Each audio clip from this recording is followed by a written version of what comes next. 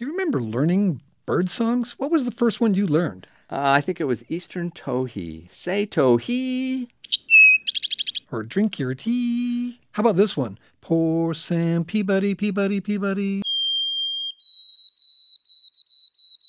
That's easy. That's a white-throated sparrow. Yeah, birds sing songs, and we write lyrics. I'm Chris Martin with New Hampshire Audubon. And I'm Dave Anderson with the Forest Society, and this is Something Wild. People have learned to remember bird songs in order to identify those birds around them. This is a great time of year to learn the sounds that birds make because they're singing everywhere. Hearing the actual bird song in the field and then learning the random human alliteration of lyrics creates an indelible impression of the song on your brain. Yeah, these mnemonic phrases are kind of like birding folklore passed down from generations of birders. Round one. Let's start with birds that say their own name. Phoebe, Phoebe, Phoebe. Okay, easy. Eastern Phoebe. What do you got? Whippoorwill, whippoorwill, whippoorwill. That's a gimme. It's a whippoorwill. Yeah, and I got one more for you. Pee-wee. Eastern wood peewee. Exactly. Okay, round two.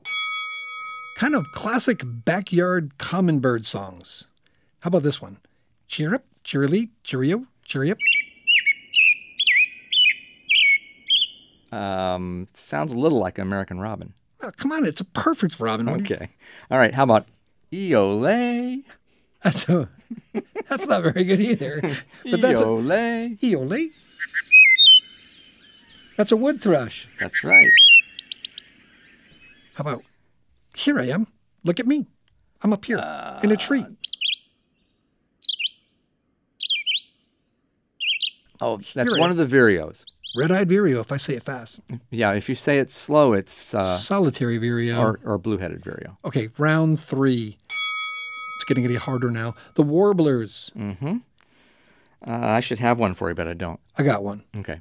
CCC Miss Beecher.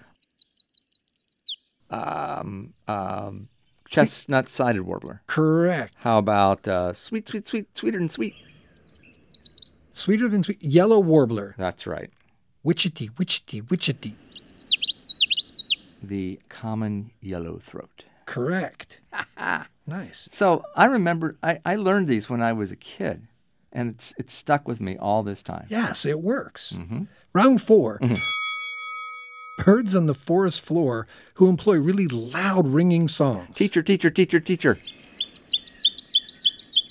Yeah, that's the oven bird. Exactly. And boy, is that loud. It's really loud. Why? Well, they use their calls to communicate because they don't do displays, visual displays. So no need for bright-colored feathers. Not really. Yeah, you're camouflaged. And the reason is because they're in very dense brush.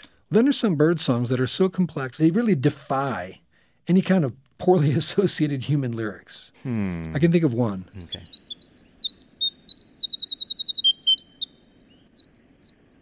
Winter wren. Yeah, how would you do a mnemonic device for I that? have no idea what that is.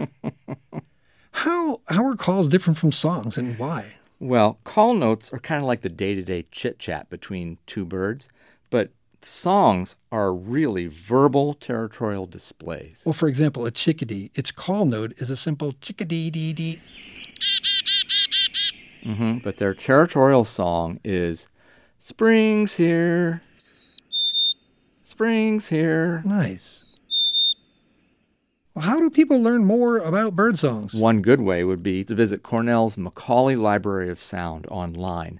They have bird calls from all over the world, and you can call them up on your smartphone or on your computer at home and spend as much time as you want learning these calls.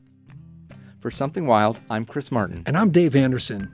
Something Wild is a partnership of New Hampshire Audubon, the Forest Society, and NHPR, and is produced by the team at Outside In.